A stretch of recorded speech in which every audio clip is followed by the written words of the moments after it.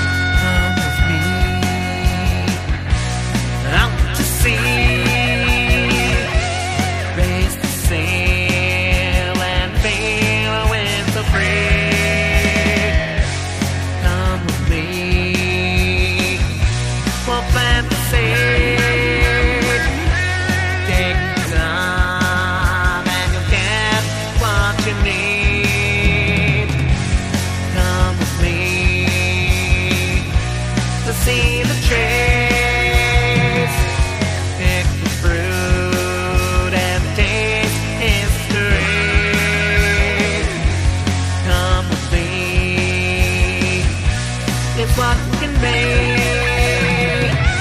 An open mind can think on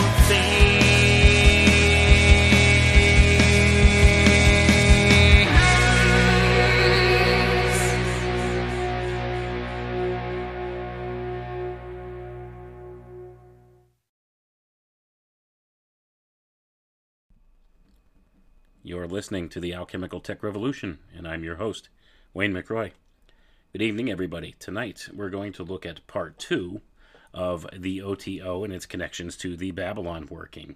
We're going to start actually getting into this by just breaking down what is the Babalon working, and we'll do that just by reading a little snippet of what is accepted within the mainstream as what it was that L. Ron Hubbard and Mr. Jack Parsons were doing out in the Nevada desert in 1946.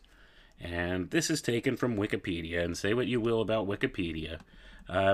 It is largely a source where much of what's publicly accepted is kind of posted there. So this is what is known to the public, and we'll just do this, for the sake of making it easy for people to find the information here. We'll tell you, this is the narrative that Wikipedia tells, and this is what they're saying they're doing. And we'll actually connect the dots a little later when we start connecting it to the rituals of the O.T.O., as we read in their book, The Secret Rituals of the O.T.O. So, make no doubt about it. All these things are connected, and all the different facets of the religion of Thelema, as presented by Aleister Crowley, has been brought forward by this secret society group, and Parsons and Hubbard were very much involved. They were students and adepts of the teachings of Aleister Crowley. So, anyway, let's just get to it here and describe. Here is what Wikipedia has to say about the Babalon working, just as a frame up here before we get into the deeper text here and tell you what they were really trying to accomplish. Here we go. The Babalon working was a series of magic ceremonies or rituals performed from January to March 1946 by author, pioneer rocket fuel scientist, and occultist Jack Parsons and Scientology founder L. Ron Hubbard. This ritual was essentially designed to manifest an individual incarnation of the archetypal divine feminine called Babalon.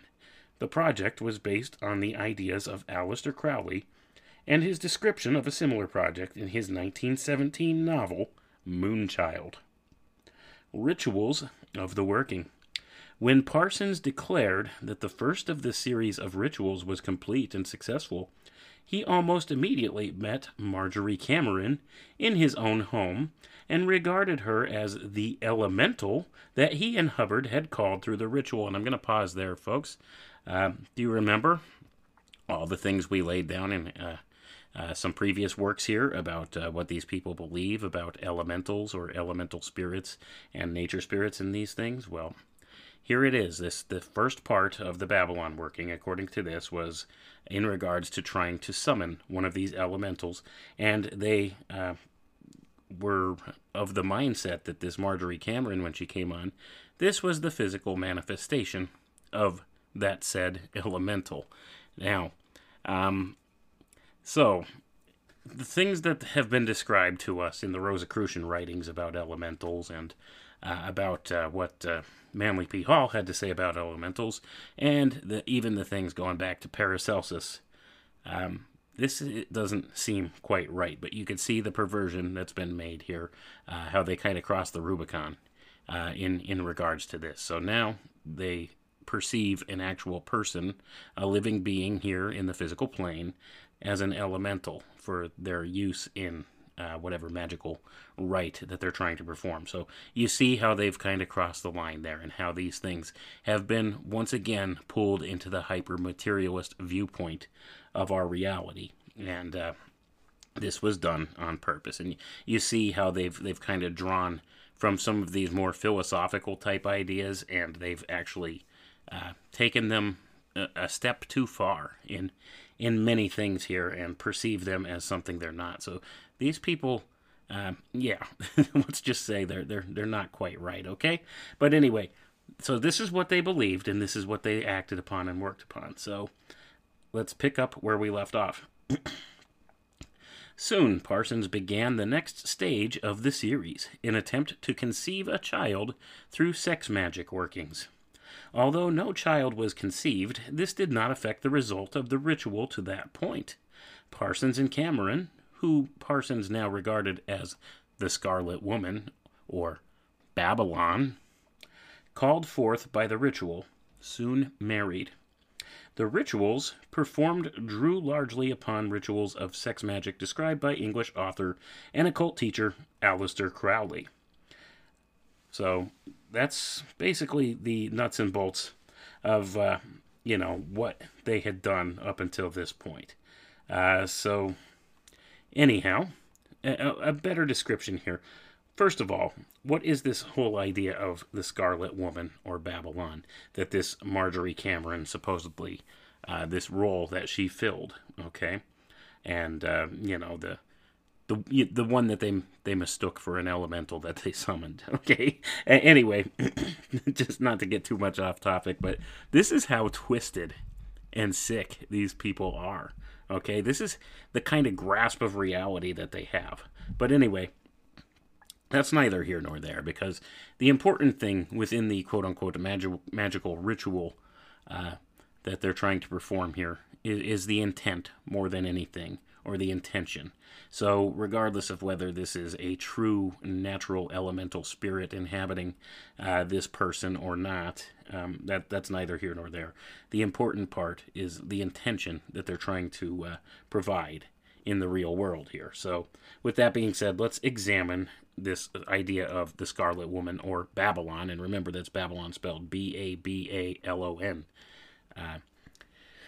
So what's the idea of Babalon? And once again, we'll examine the popularly accepted idea here in Wikipedia. Again, because like I said, regardless of what you say about it, especially for things like this, like topics like this, it's hard to find just basic overview information on outside of something like Wikipedia. So this is what the publicly accepted definition would be. Babalon, goddess from Thelema, also known as the Scarlet Woman, Great Mother, or Mother of Abominations, is a goddess found in the occult system of Thelema, which was established in 1904 with the writing of the Book of the Law by English author and occultist Aleister Crowley. The spelling of the name as Babalon was revealed to Crowley in The Vision and the Voice, and that spelling's Babalon. Her name and imagery feature prominently in Crowley's Liber Cheth vel Volum Obiegne. So, some quick facts here.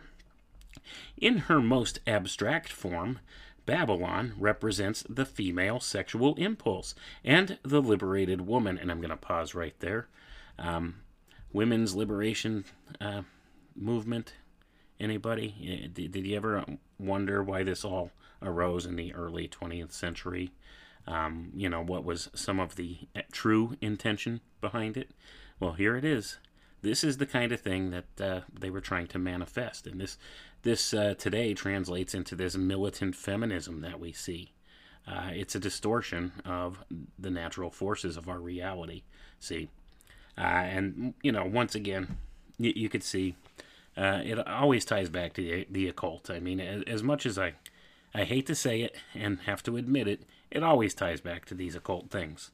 All of it.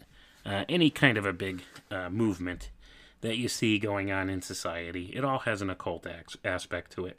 And this is no different. But anyway, that's just, just out there for people to connect the dots and see why a lot of this stuff wound up turning up around these same time frames. But this is what the whole idea of Babalon represents. So let's get back to the reading, and we'll read that again, and we'll start from the beginning of the facts here about Babalon.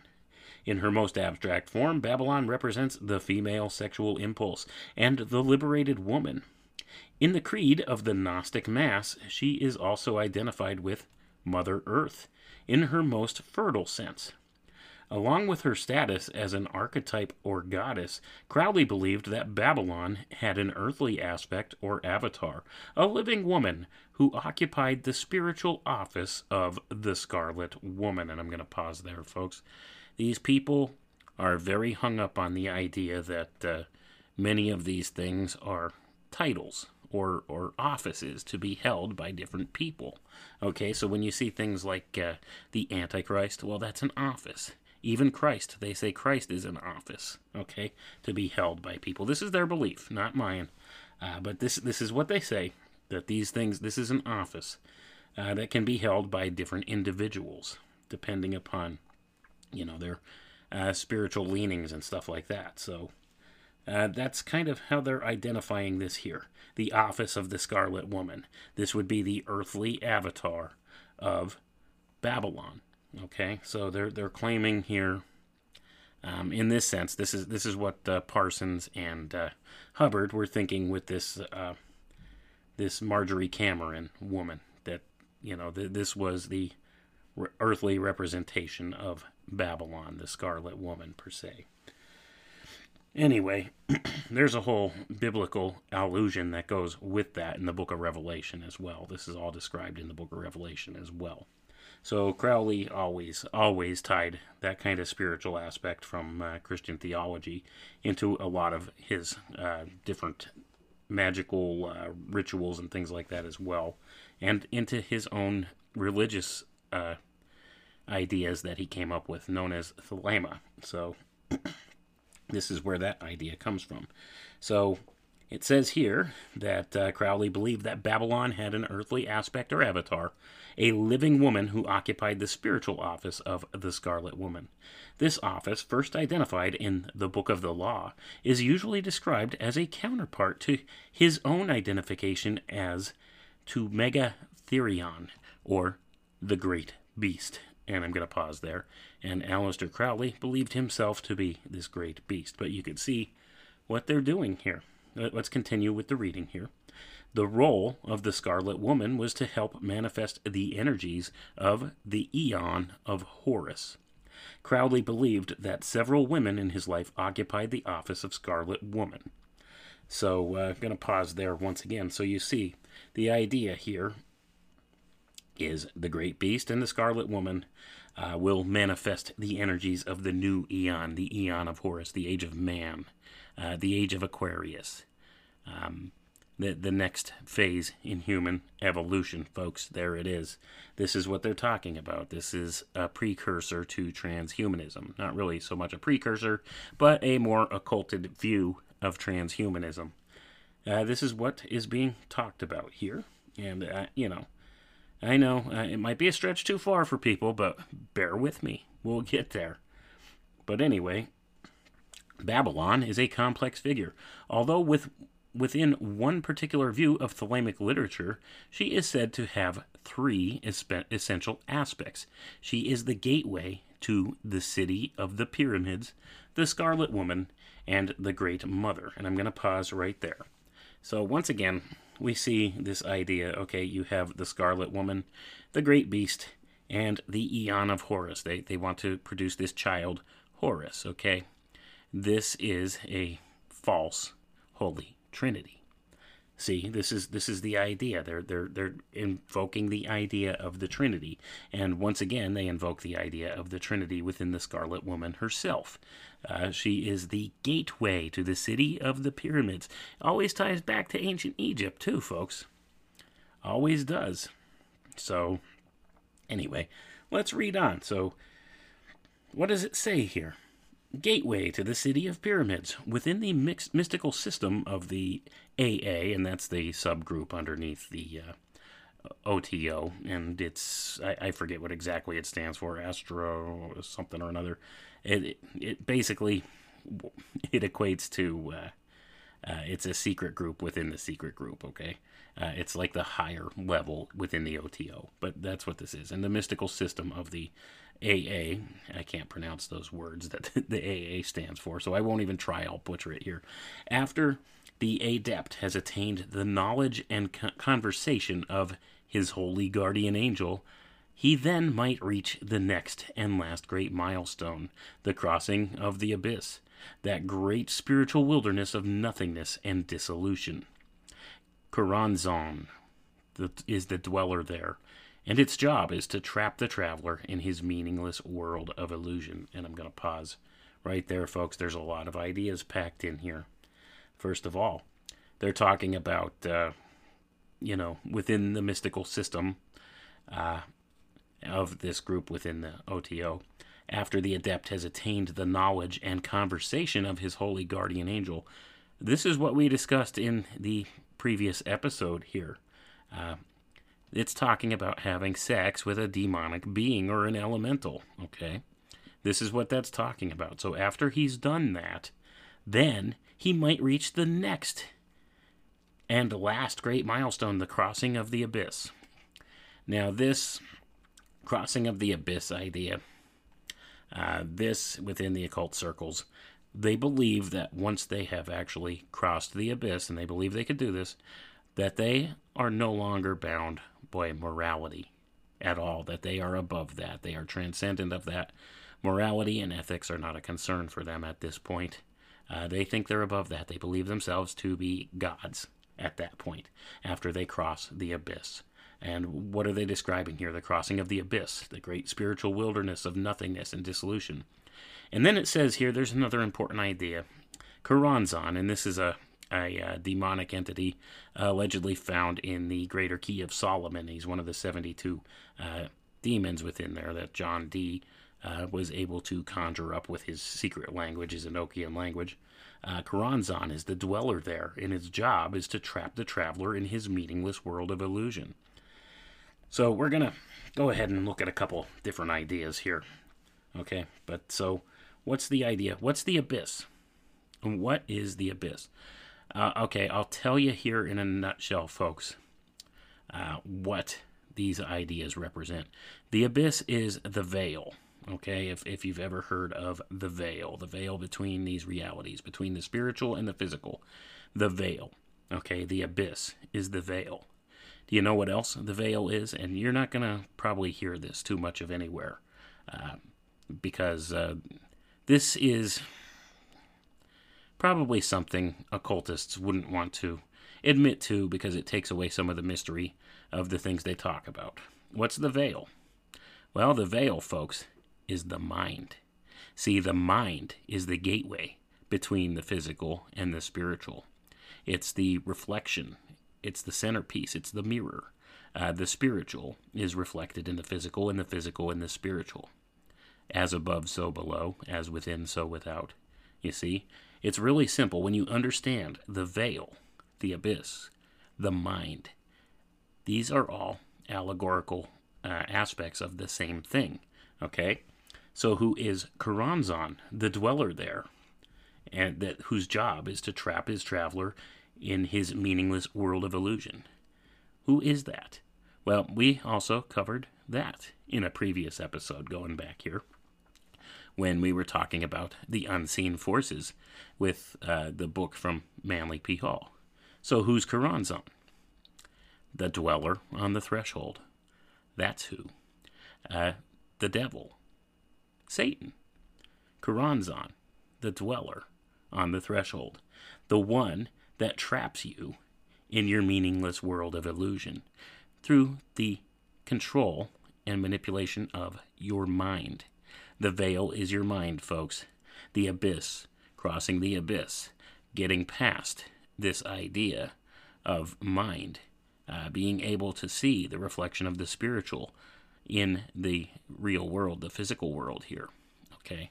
These things all meet in the mind. The mind is the arena where all of these things happen.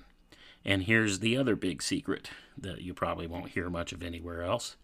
The mind, when you are able to overcome this dweller on the threshold, okay, this causes the transmutation of your mind, and your mind becomes soul.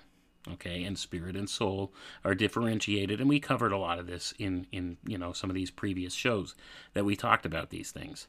So anyway, not to get on too much of a side tangent there, but the thing is, this veil, this abyss that they talk about crossing, they like to keep this stuff all tied up in all this mysterious mumbo jumbo here, okay? And they tie it up in this magical ritual bit, and they overly complicate things, because the truth of the matter, folks, is the veil has been torn from top to bottom when Jesus died on the cross for us. He made the way. We don't have to be trapped in this world of meaningless illusion that Karanzan, that dweller on the threshold, Satan, traps us in, okay? Because it's all about perception. It's all about your mind and controlling your mind. That's what it's about. And Jesus saved us from that through his sacrifice on the cross at Calvary. So, with that being said, we don't have to partake in the illusion, the world of illusion. And that's where 99.9% of the people in this world are trapped in the illusion. These people in positions of power, these dark occultists at the top of the power structure, they try to capture your mind and keep it trapped in this meaningless world of illusion.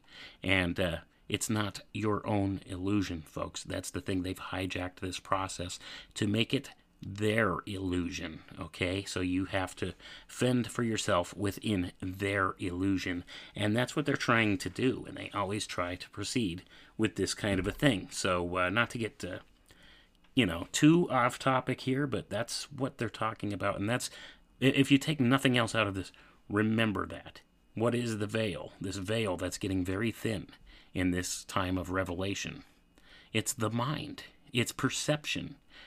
Human perception, the control of your perception is the control of your mind. If they control that, and they keep this Karanzan, who is the dweller in the abyss, or the veil, or the mind, the dweller on the threshold, you remember that? Satan, Lucifer, whatever you want to call this idea, let's keep it as a concept, okay? Just so as not to lose too many people out there. Now, there are spiritual realities to a lot of this stuff, but that's the bottom line. If you take nothing else from this, just remember, whenever you hear about, the veil, working behind the veil, well, they're working to control your mind. See, that's what this represents. It's an externalization of this internal thing, this internal archetype known as Karanzan, in this Enochian type of a key here. Within the magical circles here. Anyway, let's get back to the reading, though. I know that was a big side tangent, and it's an important one to go down. But let's read on. Excuse me while I clear my throat here. However, Babalon is just on the other side. Now remember, let's go back a sentence and we'll read that again. Karanzan is the dweller there, and its job is to trap the traveler in his meaningless world of illusion, and it's talking about crossing the abyss. So just beyond the abyss, it says, however, Babalon is just on the other side, beckoning. If the adept gives himself totally to her, the symbol of this act being the pouring of the adept's blood into her grail, he becomes impregnated in her, then to be reborn as a master of the temple and a saint that dwells in the city of the pyramids. And that's from Crowley's book, Magic Without Tears. And it says, she guardeth the abyss, and in her is a perfect purity of that which is above, yet she is sent as the Redeemer to them that are below, for there is no other way into the supernal mystery but through her. See? This is creating a false Christ, an antichrist, folks. That's what the idea is. Do you see what they're doing there? And once again, this is talking about Babalon, okay, the feminine aspect. And we also covered in some previous shows and stuff here, the feminine side. The feminine, what's the feminine? Imagination. This is the capturing of the imagination, okay? To use the imagination, this is the creative process within man, because you see, many of these spiritual things out there, they have no creative power of their own, much like artificial intelligence. They can't think up anything new or novel on their own. All they can do is work with what they have or what they've seen and imitate. Okay? It's the same kind of idea. So this is the aspect of trying to draw down this idea of imagination and bring it into the fore of this mystical process here. So that's what they're trying to do when they're trying to invoke this, idea, this archetype of Babalon. Anyway, let's get back to the reading. The concept contained within this aspect of Babalon is that of the mystical idea, the quest to become one with all through the annihilation of the earthly ego. For as thy blood is mingled in the cup of Babalon, so is thine heart the universal heart. The blood spilling into the grail of Babalon is then used by her to flood the world with life and beauty, meaning to create masters of the temple that are released back into the world of men, symbolized by the crimson rose of 49 petals. And I'm going to pause there. Once again, you see, it's a promise of godhood to these people. Understand where this is going yet, folks? In sex magic, the mixture of female sexual fluids and semen produced in the sexual act with the Scarlet Woman, or Babalon, is called the elixir of life. Another alternative form of this elixir is the elixir rubeus, consisting of the menstrual blood and semen, abbreviated as L and Rub by Crowley in his magical diaries, and is referred to as the effluvium of Babalon, the Scarlet Woman, which is the menstruum of the lunar current. So, that's what they're talking about here, these elixir of life bit. It's an allegory, okay? It's all about using the sexual force or power, and we discussed this previously too, and I showed you the twisted beliefs that these people have about this kind of stuff, and why you have these people in these high circles of power attending these spirit cooking kind of ceremonies and things like that. This is the kind of stuff that they believe in. They really want to promote and push forward, because they think that it could lead them to immortality and godhood of a certain sense. So they invoke these different concepts and ideas. So let's continue on here, and this is the next part here of what it says here. We're going to continue reading this, and this is all out of Wikipedia. This is the stuff that's out there in public domain that they don't seem to mind at this point, if you know some of these things, because honestly, I don't think they care at this point, because I think they've gotten away with so much for so long now. They don't think that people would believe it if they saw it, because it sounds outlandish and stuff. But next part here says, Babalon's daughter. One of the most extensive descriptions by Crowley of Babalon's daughter is to be found in The Vision and the Voice, 9th Ether, quoted in the Book of Thoth. And it says here, the Virgin Universe, from The Vision and the Voice, 9th Ether. We are come unto a palace, of which every stone is a separate jewel, and is set with millions of moons. And this palace is nothing but the body of a woman, proud and delicate, and beyond imagination fair. She is like a child of 12 years old. She has very deep eyelids and long lashes. Her eyes are closed, or nearly closed. It is impossible to say anything about her. She is naked. Her whole body is covered with fine gold hairs that are the electric flames, which are the spears of mighty and terrible angels, whose breastplates are the scales of her skin, and the hair of her head that flows down to her feet is the very light of God himself. Did you catch that, folks?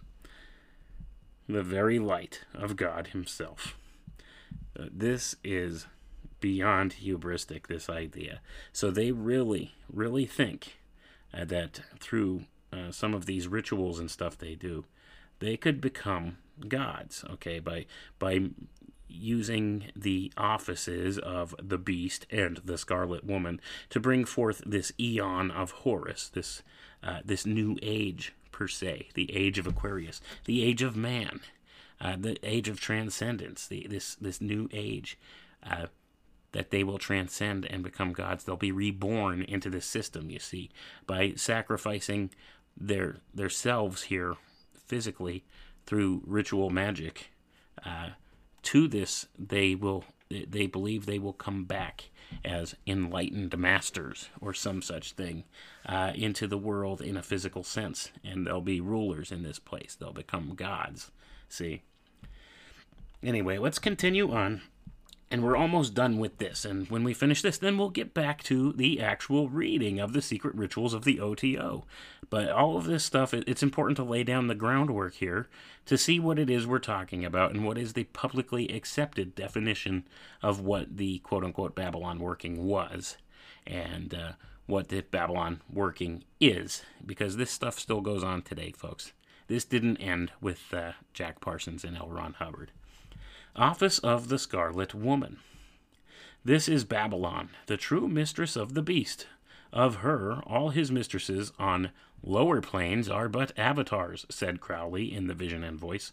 Although Crowley often wrote that Babalon and the Scarlet Woman are one, there are also many instances where the Scarlet Woman is seen more as a representative or physical manifestation of the universal feminine principle.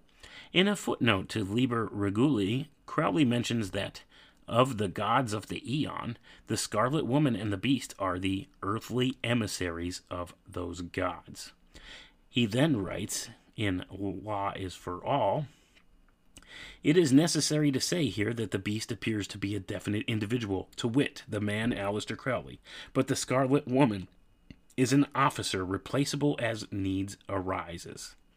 Thus, to the present date of writing, Anno 16, Sun in Sagittarius, there have been several holders of the title. Alright, so you see here, Aleister Crowley saw himself as the Beast, and he saw himself as being the only one to hold that office. But, here's the thing.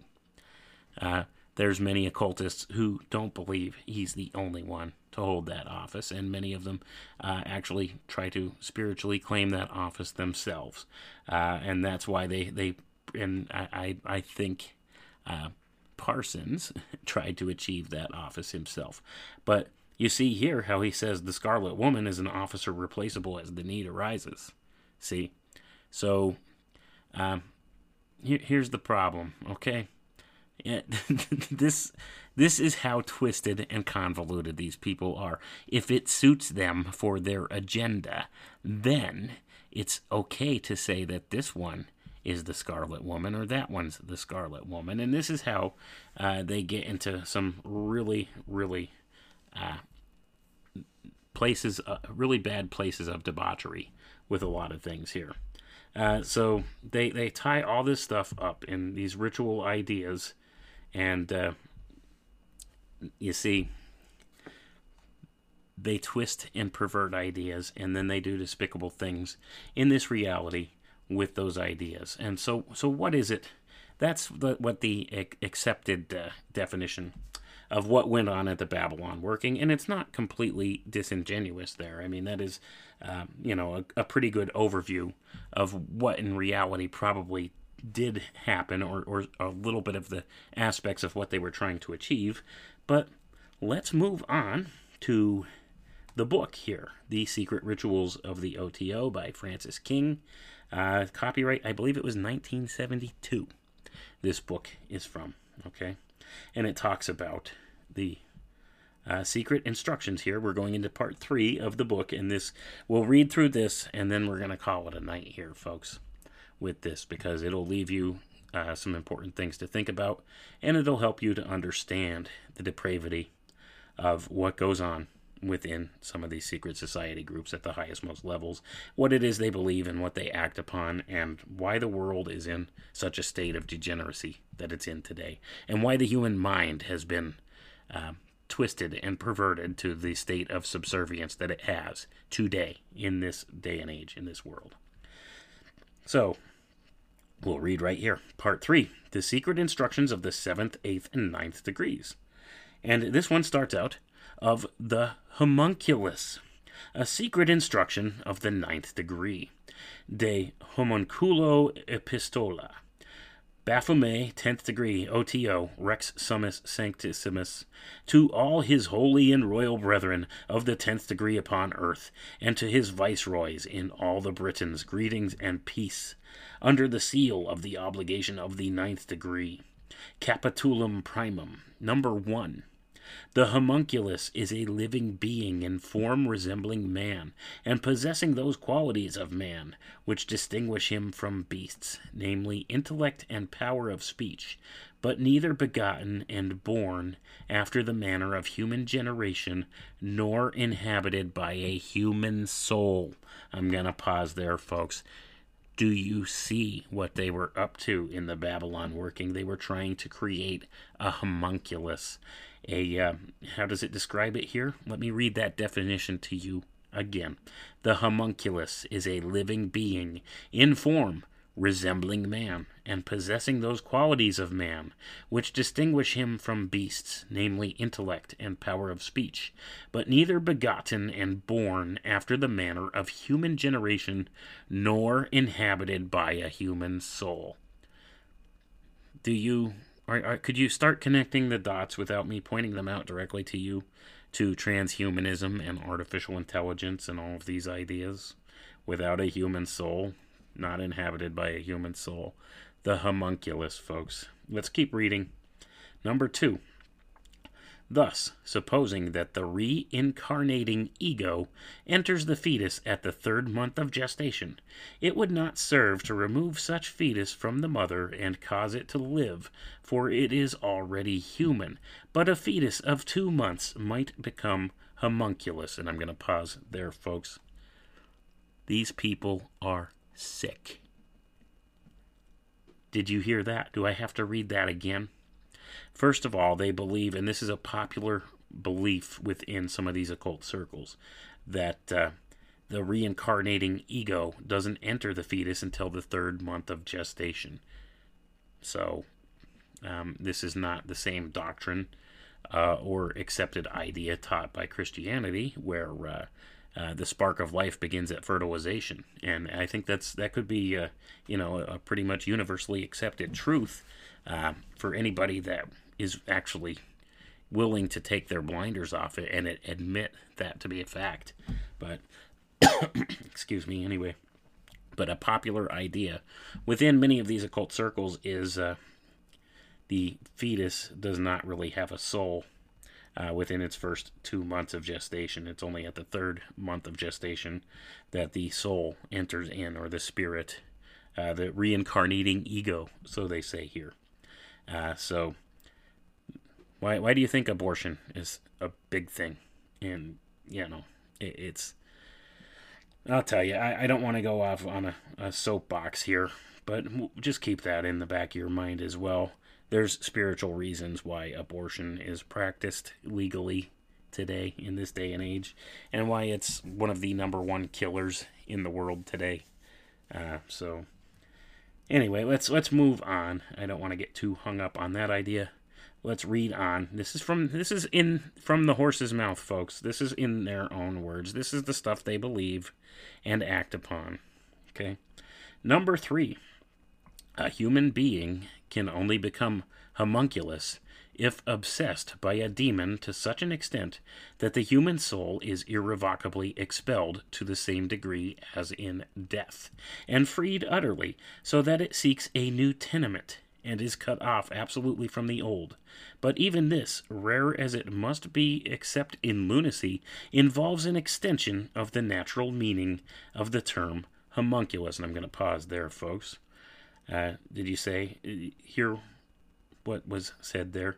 But even this, rare as it must be, except in lunacy, involves an extension of the natural meaning of the term homunculus. Why do we have so much mental illness in this day and age, folks? Well, there it is, isn't it? They're trying to expel the human soul to make room for a demonic soul. And once again, I'll draw the lines for people to transhumanism. This is absolutely why I say that we need to be very leery of this philosophy, because the ones that are controlling these steps being taken towards transhumanism are these same dark occultists right here. This is their own words. This is what they believe. This is what they want to do, because they believe that. Well, I won't tell you. We'll continue reading here, okay? So that they could tell you in their own words what they want and what they believe.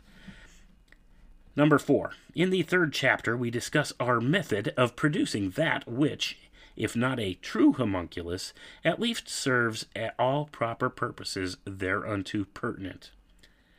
And I'm going to pause there, folks. They talk about in chapter 3 of this book their other methodologies of producing a homunculus. Okay? Or not a true homunculus, but something that will serve as its proper person. I can't talk. Its proper purposes that are pertinent to this idea here. But anyway, let's move on in the reading here. Capitulum secundum, number 1.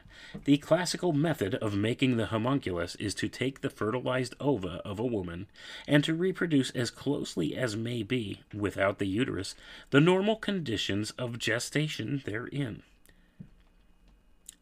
And I'm going to just let you think on that for a couple minutes here, folks. We'll just keep going here.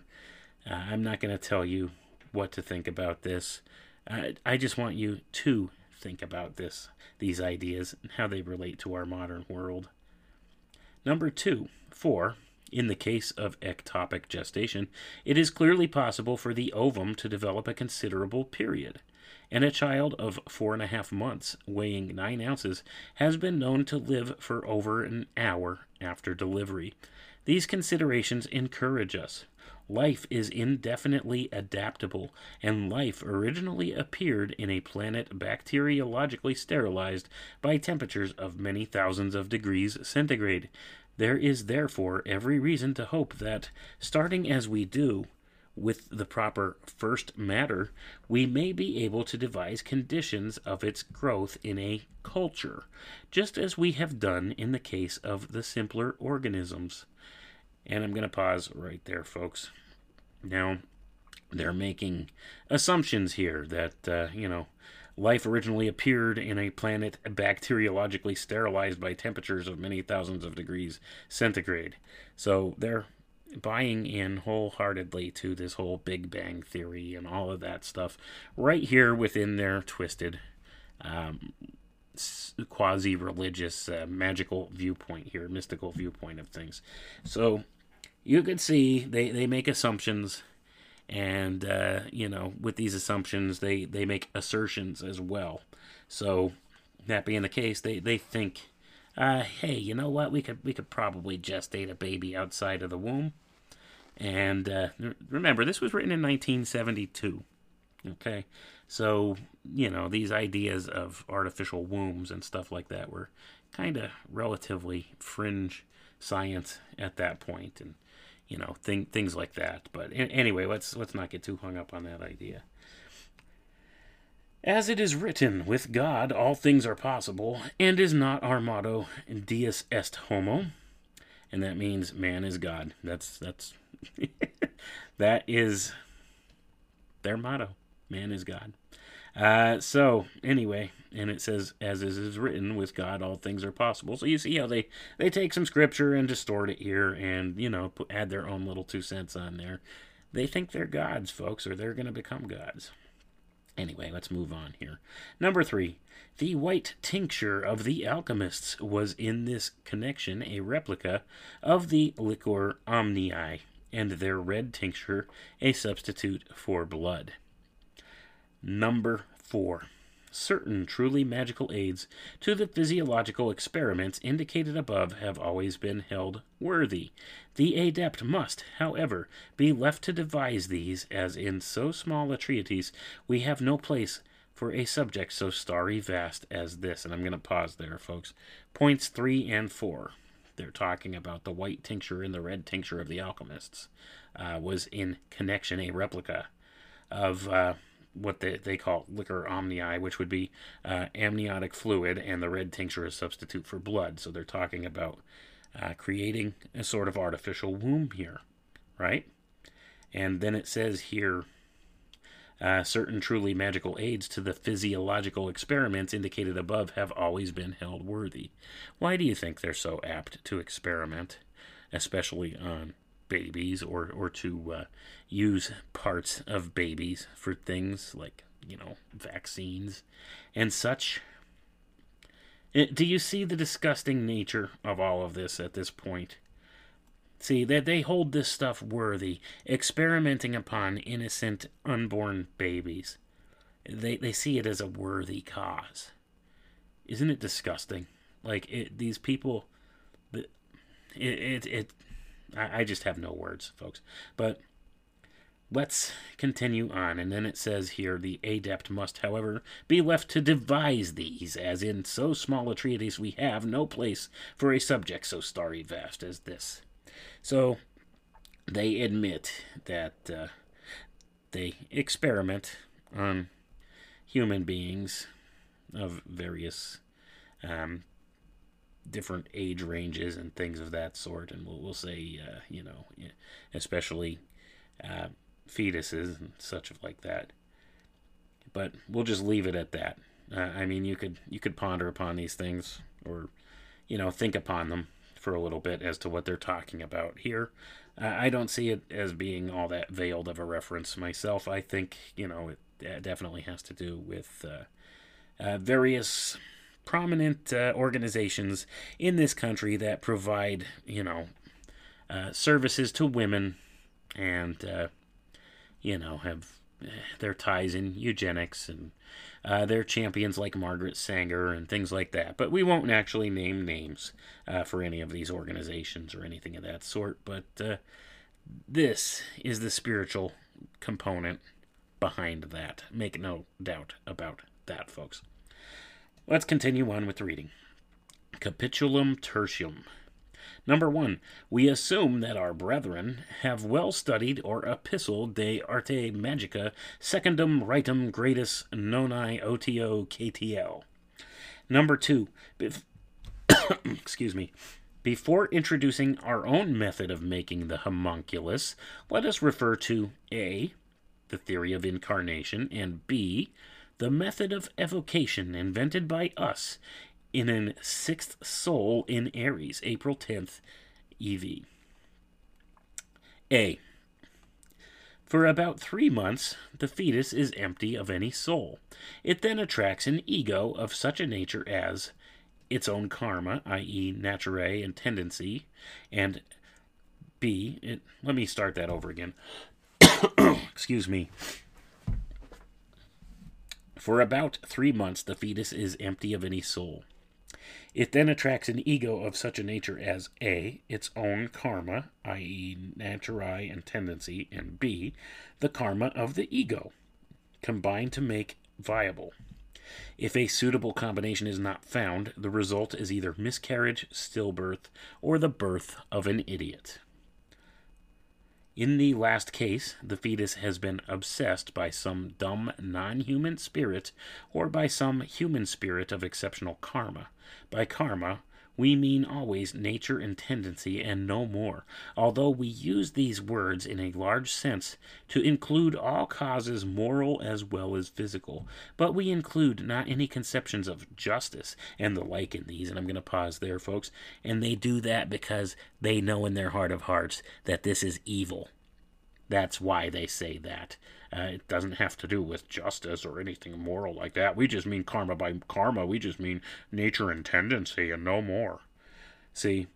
And their hubris shines through with this stuff as well. But anyway, this is their theory of incarnation, okay? Because it says here, the theory of incarnation. All right?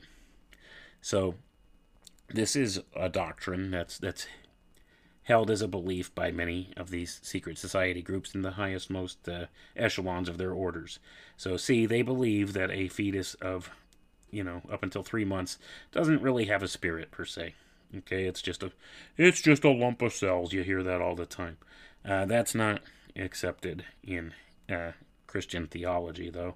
Or, if you talk to like people that work in medical science and stuff like that, or life begins at fertilization, folks. Let's put it that way. I think that could readily be said. And there's more to life than just the physical, electrical workings of the cells and stuff like that. It's something we as humans are really hard pressed to explain exactly how it works or why. We really don't know. But these people, they have such hubris, they think they got it all figured out. They think this is an empty vessel up until such a point, and then, the incoming soul or ego can manifest within it. Okay, so that's what they're saying here. Anyway, let's get on with the reading.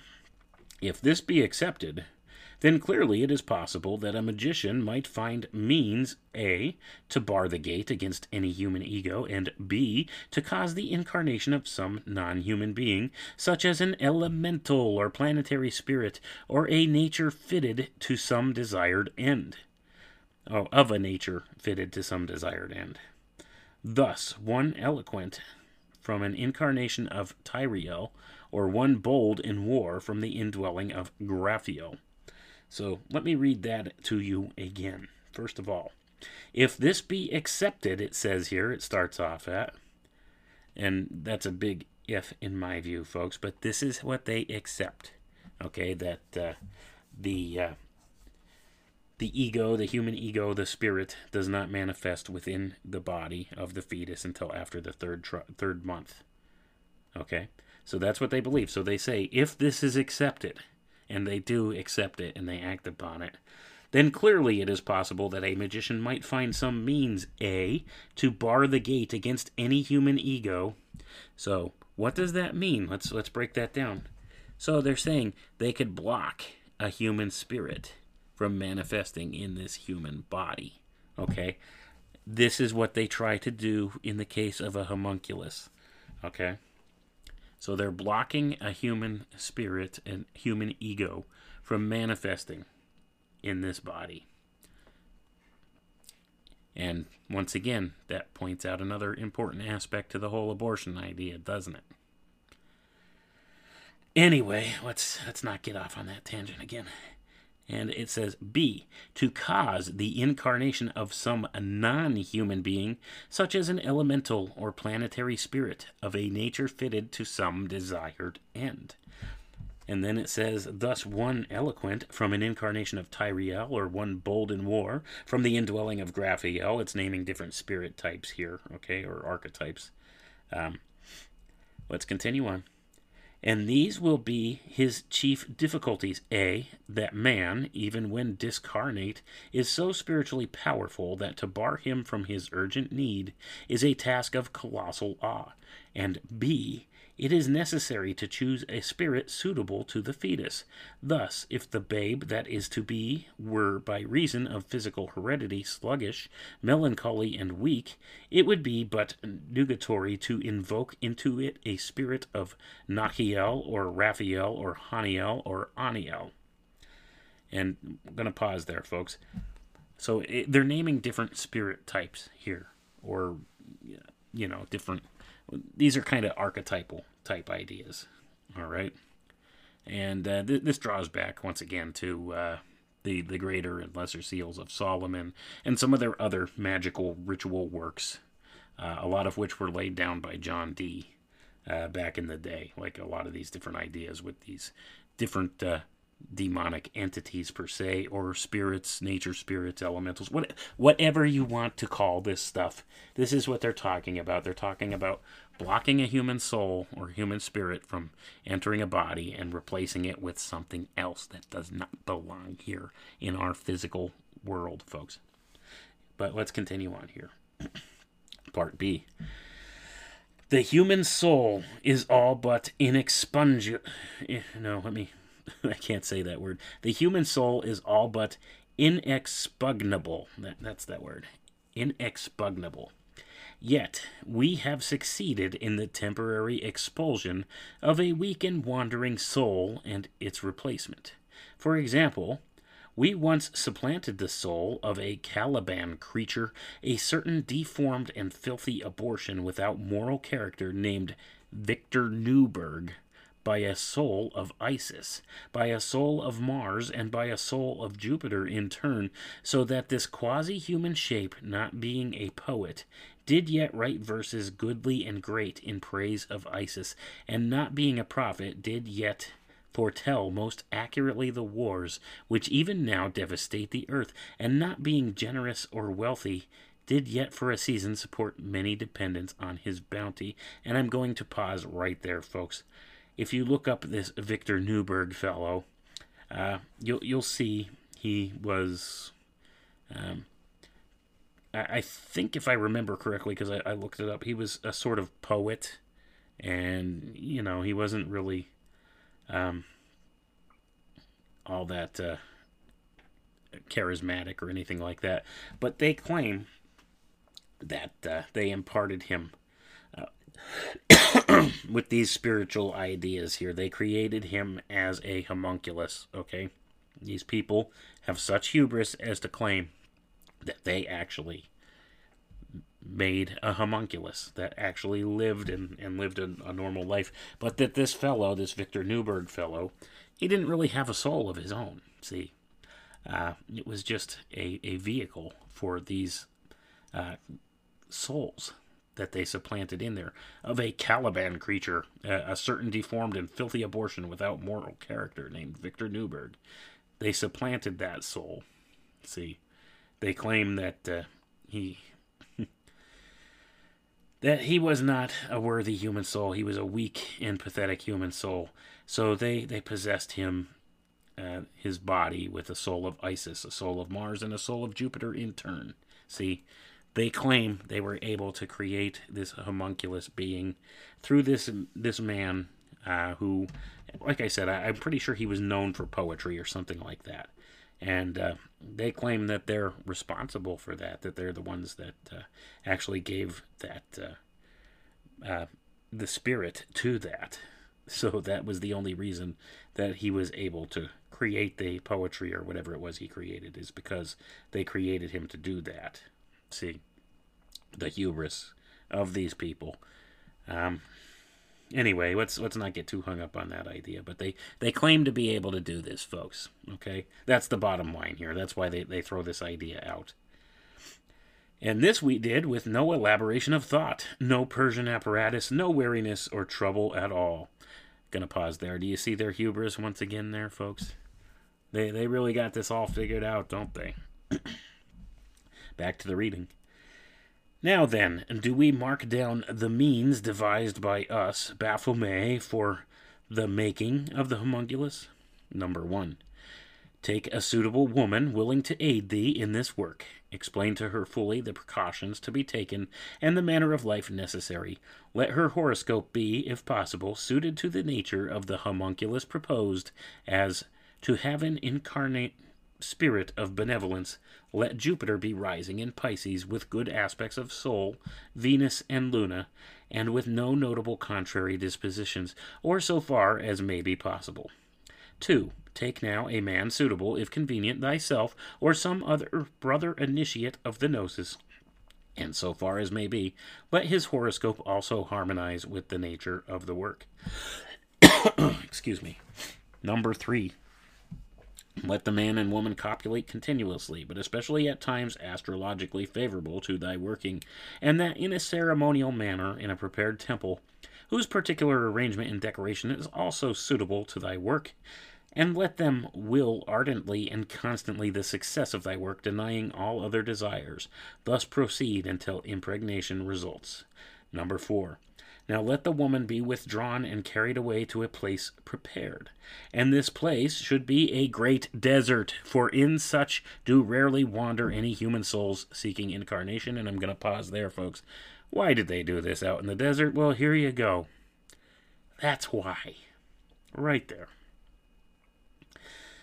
Back to the reading. Further, let a great circle be drawn and consecrated to the sphere of the work, and let banishing formulae of the Sephiroth, and especially of Kether, be done often, even unto 5 or 7 times on every day, outside which great circle let the woman never go. Let the mind of the woman be strengthened to resist all impression except of the spirit desired. Let the incense of the spirit be burnt continually. Let his colors, and his only, be displayed, and let his shapes, and his only, appear so far as may be in all things. Further, let him be most earnestly and continually invoked in a temple duly dedicated, the woman being placed in a great triangle, while thou from the circle dost perform daily the proper form of evocation to material appearance. And let this be done twice every day, once while she is awake and once while she is asleep. Number 5, and let the quickening be a feast of the reception of the Spirit. Henceforth ye may omit the banishings.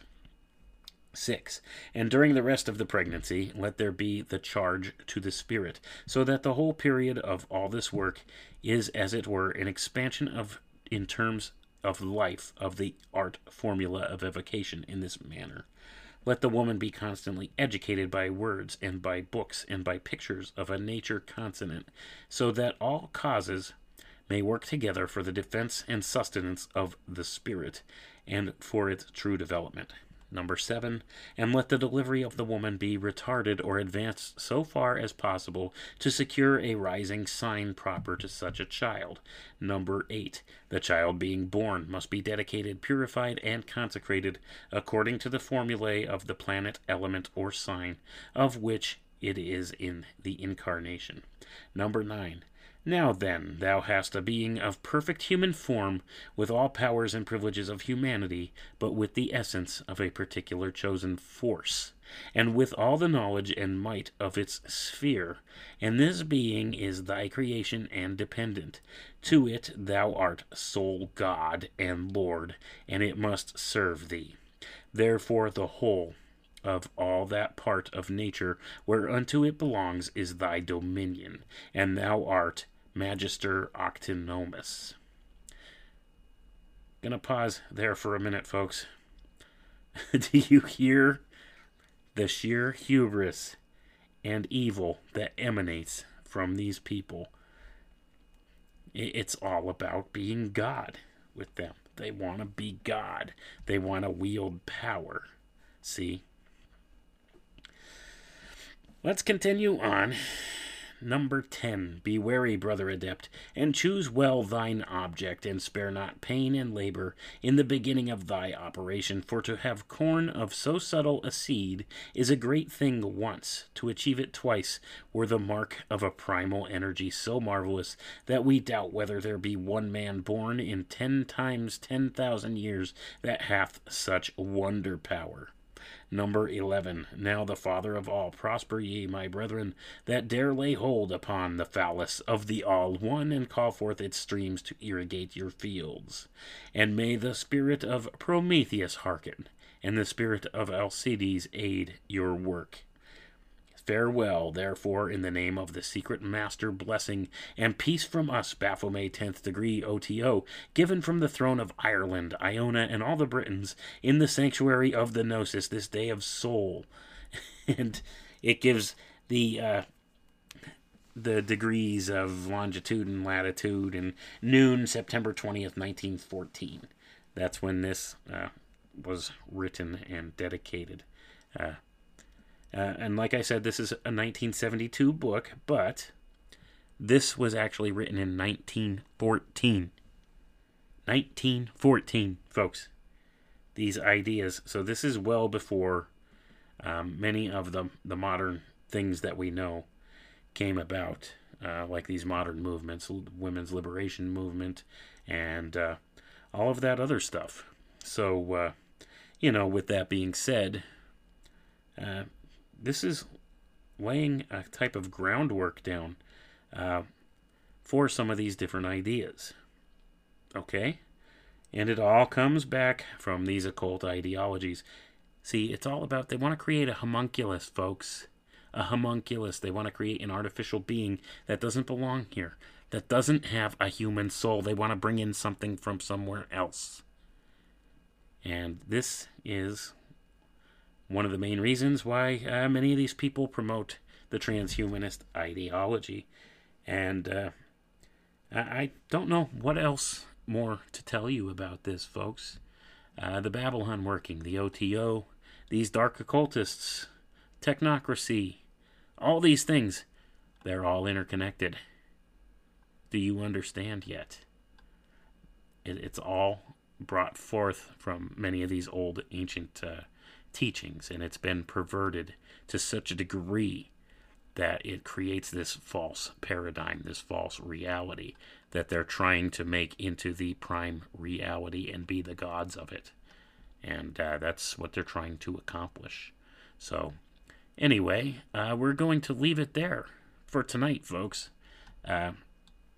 That's pretty much all we got for tonight, but you could see the clear connections between what this Babalon working was about and the O.T.O and their teachings, which are all derived from these same places, this religion of Thelema, as laid down by Aleister Crowley, and many of these ideas that he hijacked and twisted and perverted and turned into something totally horrific. And that's what these people believe in and work towards. So don't be deceived. Anyway, we're going to leave it there for tonight. I hope you all have a wonderful night and think upon these things. And next time, we'll be talking about a little something called the Illuminati. Good night, folks. Come with me.